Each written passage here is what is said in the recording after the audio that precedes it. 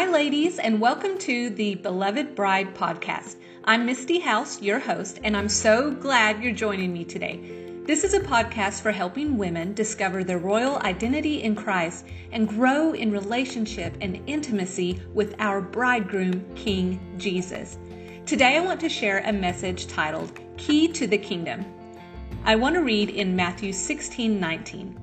I will give you the keys, the authority of the kingdom of heaven, and whatever you bind, forbid, declare to be improper and unlawful, on earth will have already been bound in heaven, and whatever you loose, permit, declare lawful on earth will have already been loosed in heaven. That's the AMP version. So I want to start with this first point. We must recognize and remember what we've been given. Do you seek to receive from man what you've been freely given from God? Perhaps acceptance, love, favor, grace, value, true identity, direction, instruction, provision, or protection. The list can go on and on. As a child of God the Most High, you've been given the key to the kingdom. But maybe you're searching to find what you already have, what you've already been given inside of you. We have everything we need in us as the children of God. You just have to remember and pull it out of you and apply what you have. It's like searching for your keys and getting frustrated and angry and annoyed because you can't find what you're looking for. All the while, they are right there with you in your pocket. Who's done this, right? If you would just slow down and think, then you would remember. They were there all the time. You lacked for nothing. In the same way, you carry the key to the kingdom. Everything you need to move forward and advance is with you and in your possession. The keys to your anointing, favor, confidence, happiness, joy, security, peace, success, value and worth, appreciation, validation, honor, respect, acceptance, and love. Everything you search and strive for frantically is already yours. You have it. It's already given to you by God through His Word and His Spirit.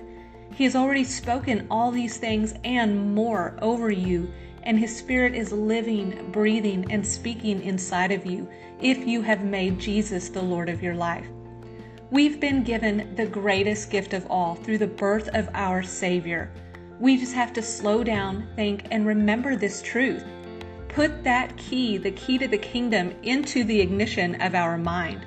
Plug His words and truth into our thoughts. Point number 2, there can be no replacements or substitutions. So don't try to stick something else in its place. Don't look for substitutions, the idols of this world. You don't need anything from anyone. Words of affirmation from others to confirm who God already says you are. And don't replace God's key with the lies of the enemy. Doubt and insecurity, fear, self-pity, condemnation. It won't work. Your dreams, your vision, your hopes won't run on idol worship. It will stall. It will stall forward movement and progression into His promises. These substitutions and replacements have no real power. You'll end up stuck and dead in place until you stop and realize, turn around and repent, and remember to insert and apply His key, the truths about who you already are, to everything.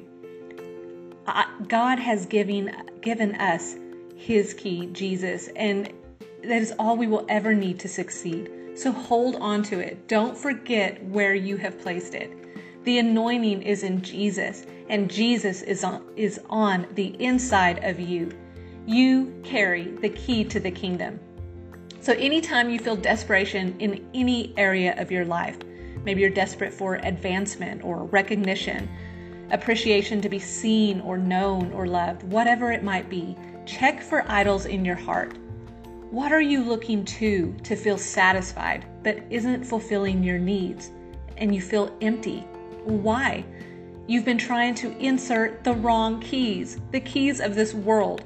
You've been trying to force them to break to bring you true happiness and satisfaction.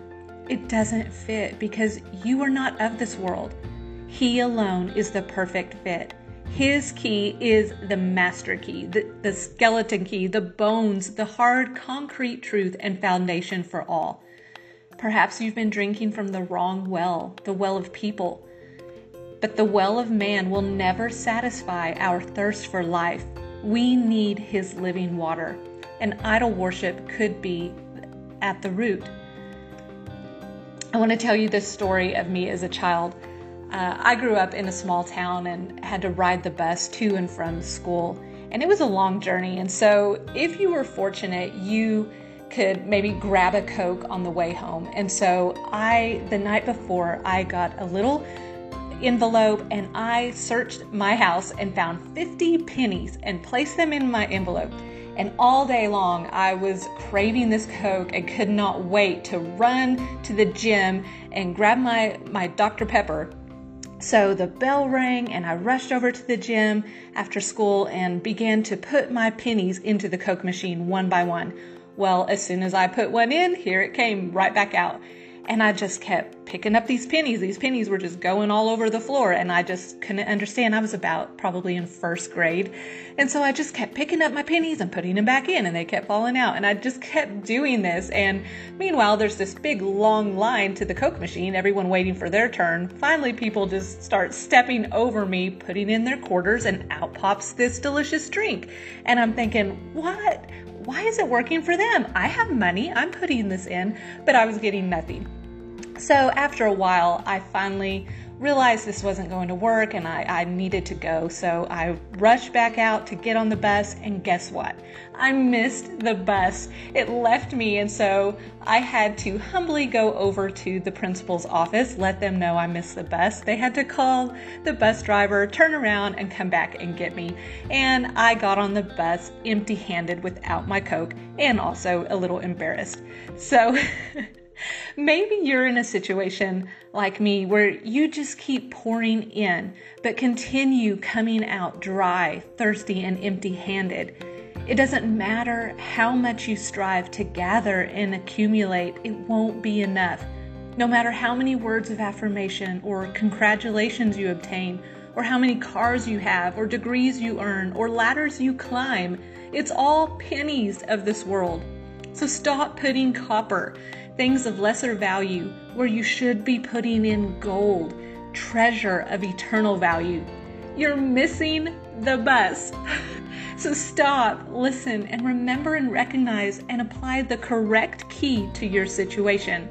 It will fit any circumstance. It will deliver tangible results. It will satisfy your thirst. You will get to where you need to go. Then you can taste and see and enjoy the ride of life. The good news and the super sweet thing about Jesus is that he will always come back and get you when you mess up and miss out. If you'll humble yourself, go to the higher authority, confess and repent, he'll pick you up and get you going again. And you'll learn a valuable lesson. You'll remember what didn't work, and you'll learn what does. Point 3, taste and see the goodness of the Lord. See, when you apply the key to the kingdom, it opens the door for you to taste God's goodness. His delightful promises and blessings begin to flow in your life. His key unlocks his majesty. It's like popping that can and taking a sip of that sweet soda. It's so refreshing and delicious. It's where the honey's at. So perhaps you've been maybe hearing from God, but I believe God wants us to slow down and really listen. Pause and really take it in, his word and his truth. Don't just pour it out and run and tell others what you're hearing. Ask God, what are you wanting to speak to me, and stop and listen. Sometimes I think as Christians, we're so quick, we get so familiar with his word and maybe Bible verses, and we're quick to just spew them out to others. But I think God really wants us to slow down and really absorb them, really take them in and eat his words like sweet honey. Take the time to digest them properly. Receive their nourishment for yourself, along with strength and fulfillment.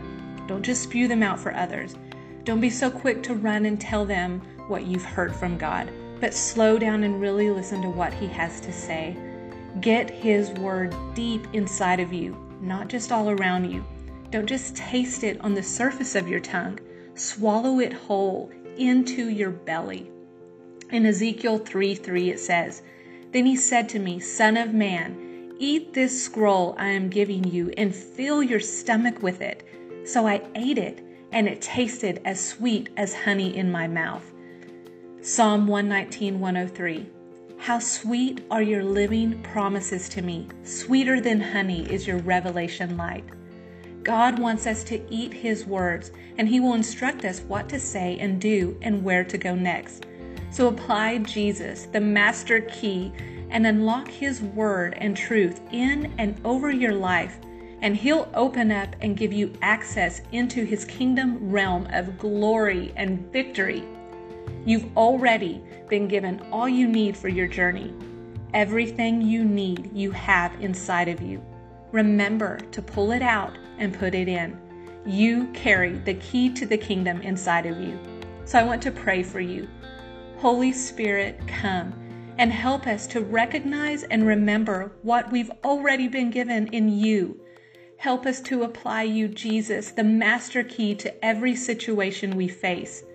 When we miss the bus, forgive us and pick us back up again and take us forward. Help us to let go of any and all substitutions and replacements for who you are in our lives. Help us to eat your word like honey and taste and see the sweet goodness of the Lord in our lives. Refresh us and revive us, Lord. In Jesus' name, amen. So reflect on this message throughout this week and ask Holy Spirit what He is saying to you personally. I pray this message will be a blessing to you. Thank you for joining me today. Remember that as a daughter of the King, you are the beloved bride of Christ, and your bridegroom is crazy in love with you.